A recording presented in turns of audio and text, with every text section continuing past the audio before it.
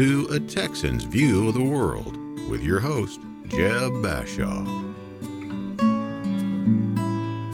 Howdy, friends. My name is Jeb Bashaw, and this is my podcast, A Texan's View of the World. Today, I want to discuss something near and dear to my heart, dove hunting in Texas. Dove hunting season opens every year on September 1st. It doesn't matter if it's a Monday, Tuesday, Wednesday, Thursday, Saturday. The season always opens on September 1st, which as I tape this podcast is tomorrow. Dove season is one of the fall rituals of being a Texan. First, it's the opening of the new season for all hunting and fishing. Our hunting and fishing licenses, or as they are known, the Super Combo, run between September 1st, 2020 and August 31. That means you get to go to stand in line at Academy or your favorite sporting goods store and purchase a license. If you are new to this, good luck. Chances are the clerk knows less about hunting licenses than you do. In the old days, it was done manually with everyone filling out a book like a church bazaar raffle ticket. You have to show your driver's license to prove who you are and that you are who you say you are and that you live where you say you live. I mean, we don't just give out hunting licenses like candy here in Texas. Once you've done that, you proceed to answer a bunch of questions. How many birds did you shoot last year? Where did you hunt? Did you shoot any turkeys? It's endless. But the reason I like it is that you're answering the questions. As you're answering the questions, you can't help but reminisce about last year's hunting and fishing and how great it was. It also gets you excited about this year. Will it be better or worse? Did we get the rain at the right time? What are the limits, day and in position? What's a coot? White wing or mourning dove? When does South Zone start? Can we shoot ringneck doves? It's all part of the Texan experience of being a hunter in Texas. Once you do all that, it's time to buy shells. This is always exciting. Due to the recent unrest in our country, finding ammunition is like finding a needle in a haystack. Of course, we shoot lead, not steel, but the manufacturers do a great job of not highlighting the difference in the packaging. There are two ways to figure out which is which. One, look at the box for a long, long time until you figure it out. Or two, take it to the counter, and when they charge you $20 per box of shotgun shells, that means you grab the steel instead of the lead. God forbid you grab bismuth, which is a whole nother situation. You'll also need bug spray, suntan lotion, sunglasses, rubber boots or snake boots. Some guys even hunt in tennis shoes. Whatever makes you comfortable. My dear friend and hunting buddy, Paul, I'm not going to share his last name, Cerrone, to protect the innocent, was wearing cowboy boots. He stepped in a hole on the first hunt, blew his ankle out, and had to be in a walking boot for 3 months. I'm telling you, this dove hunting is not for the faint of heart. Then you'll need a stool. Now, the people that make stools have obviously never hunted. They make fold-up stools with a pouch, which no one knows what you put in the pouch, but they all seem to have one. Now, the stool will support about a 120-pound man before it collapses. And since I weigh 260, and all my friends do too, it's always fun to see the first stool go down each year. Those of us that are veterans of the sport now know to use buckets. The bucket has evolved over the years. It started as a 5-pound paint bucket. Then someone decided to put padding on the top. Then someone decided to make the top spin. Then someone decided to put styrofoam in it and turn it into a cooler. What was so simple has become a spinning seat of fun while sitting in 100-degree weather. By the way, it's hot on September 1st, like August hot, except one day later.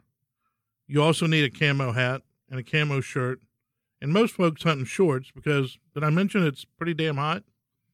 So now you're ready. License, gun, ammo, bucket, shirts, glasses, sunscreen, bug spray, and cleaning scissors. If you don't bring scissors to clean your dove, you will shoot your limit. If you do bring cleaning scissors, you won't shoot a single dove. And you have a couple of choices. You can shoot in the morning or in the afternoon, or both if you don't get your limit. Typically, the limit is 15 per day. Also, 30 in possession. That means if the game warden comes by on the first day, you better only have 15. If you have more than that, you'll be fined. The morning hunt is always the most interesting for me. The clouds are there. There's some fog on occasion. And you get a chance to see a beautiful Texas sunrise. It's hot. The mosquitoes are out.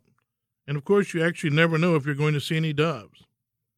This is where the term, "you should have been here yesterday," came from. Every dove hunt has a guide. He doesn't actually guide. There is no guiding. His real job is to scout the fields in an area and work with the landowner to secure the rights. He then resells the rights to hunt to a larger group. I've seen as few as 10 and as many as 100 hunters in the field, but more on that later. Typically, the guide will charge between $100 and $200 per gun, also known as per person. So he makes his money back before the first trigger is pulled. He spreads you around the field, and this is where the real gamesmanship begins.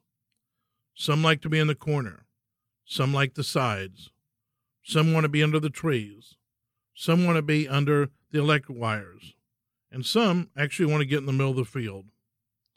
Years ago, I was with my dear friend Dr. Brent King and our sons dove hunting near Abilene. Abilene is a long way from Houston, but he knew the guide, and so off we went. This was the first time I'd hunted in a field with 100 people, and I can tell you it was the last. As we spread out, it became apparent to me that gun safety was not a high priority among our fellow sportsmen.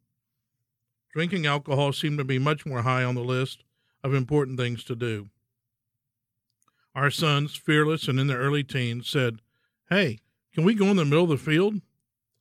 Of course, being Texas dads, we said that doesn't sound like a great idea. Remember, there were 96 people around this field that we don't know, and our boys want to go in the middle. As you think about this, think about the killing fields of Laos or Cambodia. Of course, the boys promised to, quote, "stay down," and off they went. As the hunt progressed, it became apparent to Dr. King and I that this was not as wholesome an outing as we had hoped. There was lots of drinking, cussing, and the oft-shouted, "It's on! It's on!" Despite being a few hours from Arkansas, I felt like we were in the touring production of Deliverance. Did I mention my friend Brent is an emergency room physician? He is one of the most highly trained emergency room physicians in the country and has literally trained hundreds of doctors around the country. So while I'm mildly concerned on this hunt, the good news, as I'm thinking about it, is if anyone gets hurt, we at least have a physician in our midst. As this SHIT show continued, I was worried about the boys. I looked to Brent to share my concern, and I saw blood trickling down his face. Yes, my friend, the emergency room physician, had been hit by a shotgun pellet. Needless to say, other than having a mild fetish for nurses, I really know nothing about medicine or wound care. Fortunately, the pellet did not embed, and the bleeding came to halt in a short order. But with the bleeding came the realization that we were in the wrong field, the wrong county, and the wrong group. Needless to say, the Bashaws and the Kings beat a hasty retreat. I tell this story as both a cautionary tale and a reminder that dove season is always exciting. I've been shot by my friend Rob, and I've shot my friend Dennis, not in anger, but because dove hunting is a hand-to-hand combat sport. Shooting glasses or eye protection are probably the most important accoutrement to have in the field. Dove are basically small birds that fly at supersonic speed. They are typically what we refer to as local birds. That means they're from around the area. But everyone is always praying for the ever-missing cool front to bring more birds in. Dove love to feed on grain, which is why most of the hunting is done in agricultural areas with a lot of grain. Milo, corn, you name it, in the area. And everyone is aiming at these little guys, and the shot flies to the other side of the field and often hits an unsuspecting fellow sportsman. Long-sleeve shirts are often de rigueur. So the bird is flying at what seems like Mach 2.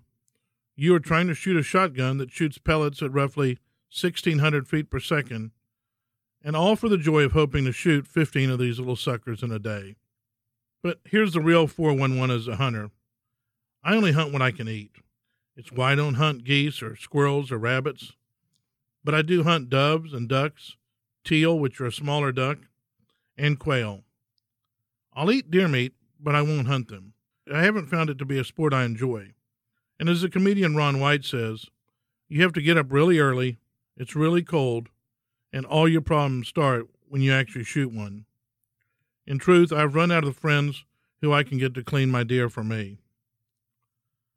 So let's talk about the after-shooting experience when the hunt's over.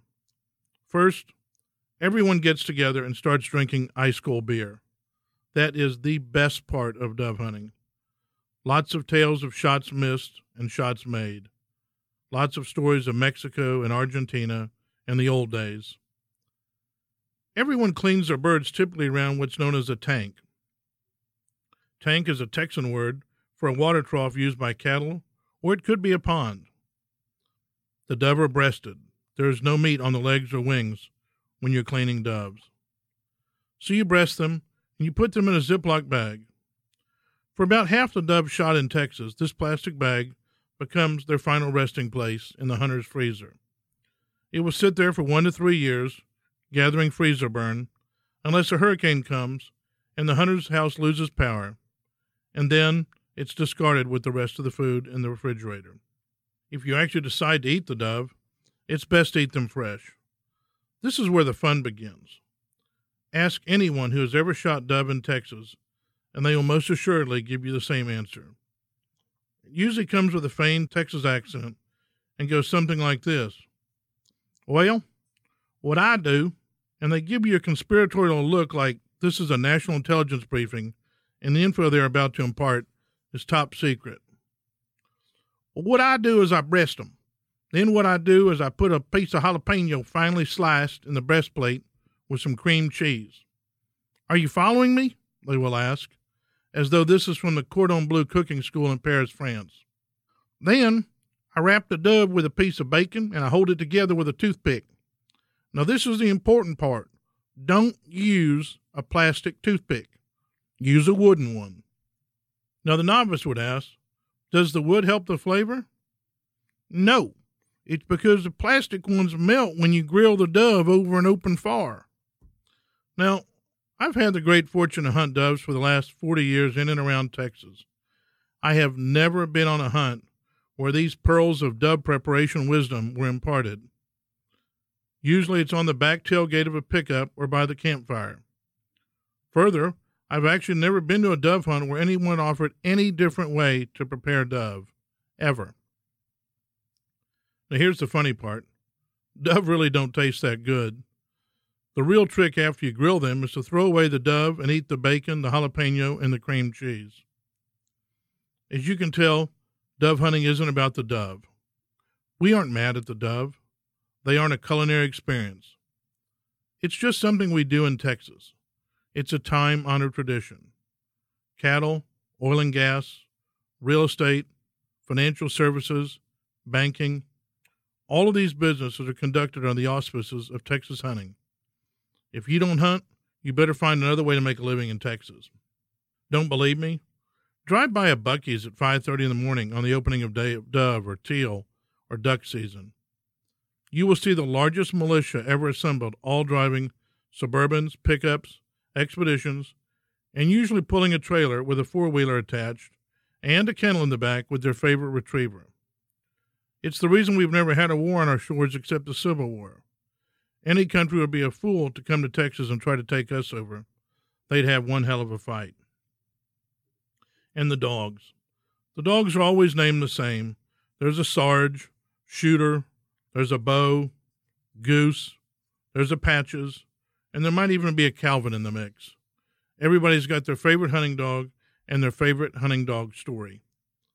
They are Labradors, Pointers, Retrievers, Cocker Spaniels, Boykins, because the only thing a Texan loves more than hunting is to be talking about hunting, or his dog, or his guns, or his hunting lease, followed quickly by his wife and kids.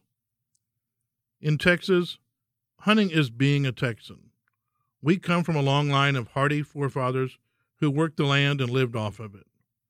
One of my favorite lines in the TV show Yellowstone is when John Dutton says, "This is America. We don't share land." Of course, from an ownership standpoint, he's right. We enjoy private ownership. But there is nothing better than sharing a day in the field on a friend's land, hunting. My dad died when I was 7, so I never got to hunt with him. And it's something I sorely missed and didn't even know it. As I became older, I was introduced to it and loved it. I don't love the kills, I love the camaraderie. I was once asked by a friend who lived on the Upper East Side of New York City in Manhattan what I loved about quail hunting. Now, you can read my description of her into however you want to, but imagine, and you can guess, this was not a question asked to elicit a warm repertoire. She was anti-gun, anti-hunting, and maybe even anti-me. But, truthfully, we were just raised differently. I don't know much about pied de terres, and she doesn't know much about hunting in South Texas, particularly quail hunting in Falfurrias. So I replied, well, do you know the difference between the sound of a covey of quail flushing and a rattler about to strike you? She replied, no, I don't. I smiled and said, yeah, I don't either. You see, that's what makes being in the outdoors so fun. You never know what's going to happen.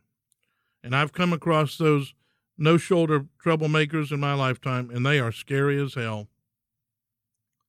Finally, I've hunted and fished with my children since they were 5 years old.